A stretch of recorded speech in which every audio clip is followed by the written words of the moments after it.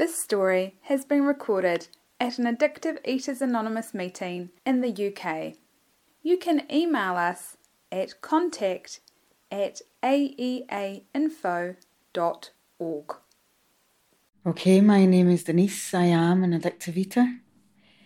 Very grateful to be here tonight in a room with people who are just like me, and for me it's about, accepting that I am an addictive eater,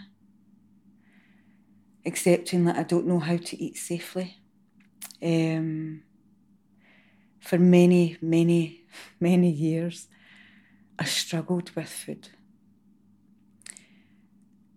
I didn't want anyone else to see that I struggled with food. So for me, it manifested in the end with bulimia. So early days, right away back to my early childhood. I remember as a young child, I would be obsessed with how I ate, what I ate. If I had a bag of sweets, I had to inspect every single sweet before I ate it. A couple of my family members noticed this and would comment on it. And it's only now that I've come to accept who I am, that, these memories come back and remind me, yeah, that's right, other people seen this before I did, before I was aware or was able to admit it to myself, that I'm powerless over food, and my life was certainly manageable by the time I got to Addictive Eaters Anonymous. From that young child who, a lot of my memories, especially emotional ones, were centred around food. That just, when I was a teenager, it was always about, right, I can't be fat. I just can't be fat. People can't see, because my attitude towards being larger, being fat was, you've lost control. And, people could see there was something not quite right. So for me, it was more of a concern about what other people thought of me, rather than what I thought of myself. That didn't even come into it. It was just about, what did you really think of me? Did you like me? So every day I was proving that I was okay. I was proving that I could do this thing, talking to people, having relationships, going out and working, even from a school age, going to school. And I'd never ever felt quite right.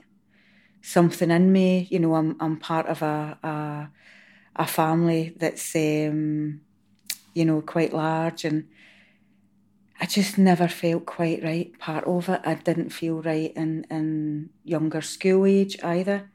When I was in any group setting, I just felt as though I was different from everyone else. And my relationship with food was always about trying to control it. So by the time I got into my 30s, bulimia came. And the purging came, and, I thought I was being really clever when I was with people. It would always be eat with people, look normal, and then just go and visit the bathroom afterwards, just go to the toilet. So again, it was always about how the image was for me, how did people see me? The smile was always put on my face. People would often say, oh, you're an old head and young shoulders, and, my pretense was working. But something inside me was just becoming so empty. Materially and, worldly success was getting better and better. And, within me, I was just crumbling, absolutely crumbling. So by the time I'd found Addictive Eaters Anonymous, I was an empty shell of a woman. I was 42 years old. You know, I was very much alone because I certainly didn't know how to do relationships. There's no doubt about that. My adult daughter was away from this point. You know, she'd moved on in a very successful way, and I was left alone with myself. So what was I going to do now?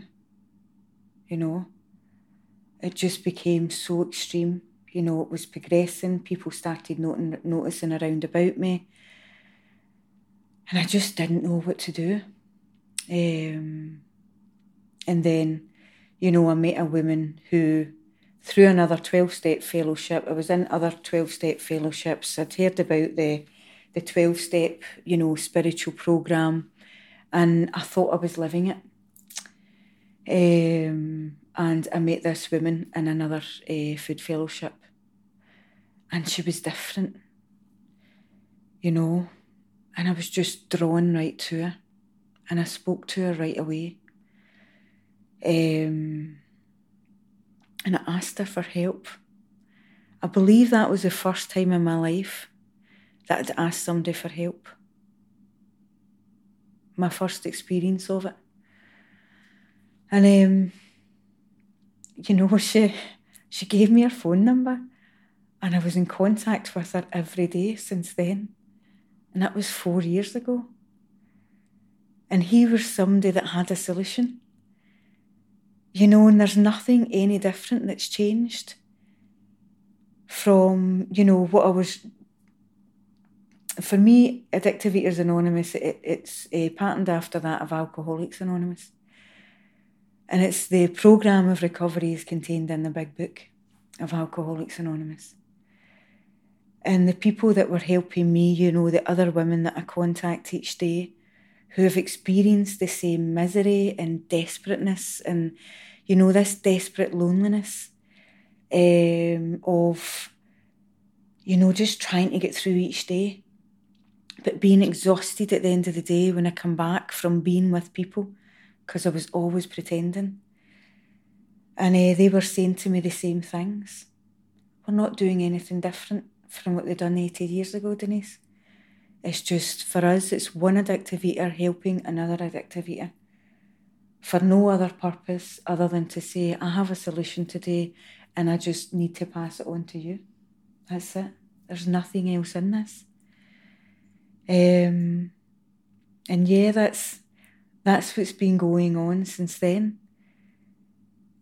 You know, there's a worldwide fellowship in offer here. And I'm very grateful that, you know, somebody brought it to myself. And I didn't know about the illness of addiction. I didn't know that I had to be free from all mind-altering substances and food, you know, free from addictive eating. And I didn't know I could be. I didn't know I didn't have to wake up in the morning and obsess about food when I'm, you know, when I'm going to not eat or when I'm going to go to the toilet and purge or, you know, when will I binge. For me, my heaven at that time, before I came here, was a Saturday night in, closing the blinds, the curtains, having a good movie on or, you know, a good programme on TV, and in alone with loads of food, massive binge, you know, savoury to sweet to juice to, you know, anything at all that I wanted. But I'm okay because I'm not drinking. I'm okay because I'm not taking drugs. You know, and that was my heaven. That was my solution to it. And then going to the toilet every, you know, a few times throughout that night. And, you know, bringing whatever I ate up, coming back down the stairs and starting that again. That was me. You know, I wasn't with people. You know, I didn't have to pretend anymore. So that was my solution to life, was to sit with a room full of food and, you know, watch mindless TV. I didn't know that life could be so much more. I didn't know that I was capable of having relationships with others. I didn't know anything about, you know, having contact with a power that was greater than myself. And that contact with a power that greater than myself allows me to be around people, to be comfortable in my own skin, to not have to prove anything to anyone anymore, to not have to be consumed with what I can eat, what I can't eat, what I'm going to binge, what I'm going to go to the toilet with, what I'm going to get rid of, how am I going to be with that person? What will I tell them about? I can't tell them this. I didn't even know how to be honest with my own family. I had no idea how to do that. I'd actually had no idea how to have fun. Fun had to be controlled. It was like I couldn't allow myself to let go in any situation. Anything at all. Boy, oh boy, I had a lot of growing up to do, And yeah, the programme clearly, just reminds us all the way throughout. This is about finding a power that's greater than ourselves and completely relying on that power. No human power could have relieved, my obsession with food. No human power could have, for me today though, there is so many people in my life that I'm in contact with, other addictive eaters that remind me it's okay, Denise, you're not alone. There's a power that's greater than you. We're all the same. There's nothing different about you, because this disease that centres in my mind will always tell me I'm different. I'm not as good as you, but I'm a bit better than you, always tells me I'm different. And that could be any room that I'm in. And it's all lies. The main problem for me does centre in the mind. And as long as I'm reminded every day when I pick up, the phone every day to speak to another addictive eater, I'm reminded you don't have to listen to your thoughts, Denise. None of them are real. It's only your imagination. You don't need the food. You don't need, all of those other behaviours of, overeating and visiting the bathroom and things like that. So for me, the solution is always connecting with another addictive eater. And they remind me of the true solution of a power that's greater than myself. And by the gift of that power, I've been coming here now 4 years. I have the gift of sobriety in Addictive Eaters Anonymous. I'm not actually consumed with myself 24/7. It's there a lot of the time. And that's why I have to, ask for help a lot of the time as well. Because I certainly don't have it made in here. It talks about a daily reprieve, and I'm helped with that every day. And from someone who was, I would have called myself an island, a fiercely independent woman who really didn't have a clue, but she presented that way to everyone else round about her. And today it's like I don't have to fake it anymore. I can admit to others, I really don't know how to do this. I've got this situation and I don't know how to talk to this person, or, this is what the thinking's telling me. Can you help me out here? So I'm very grateful today that, Addictive Eaters Anonymous is available. Other members are available. And I'm always reminded of the common solution and the common problem. I've got a disease that centres in my mind, and there's a power greater than myself that has restored me to sanity today, just for this one day. And I truly accept that. And I'm grateful for everybody being here tonight. Thanks for listening.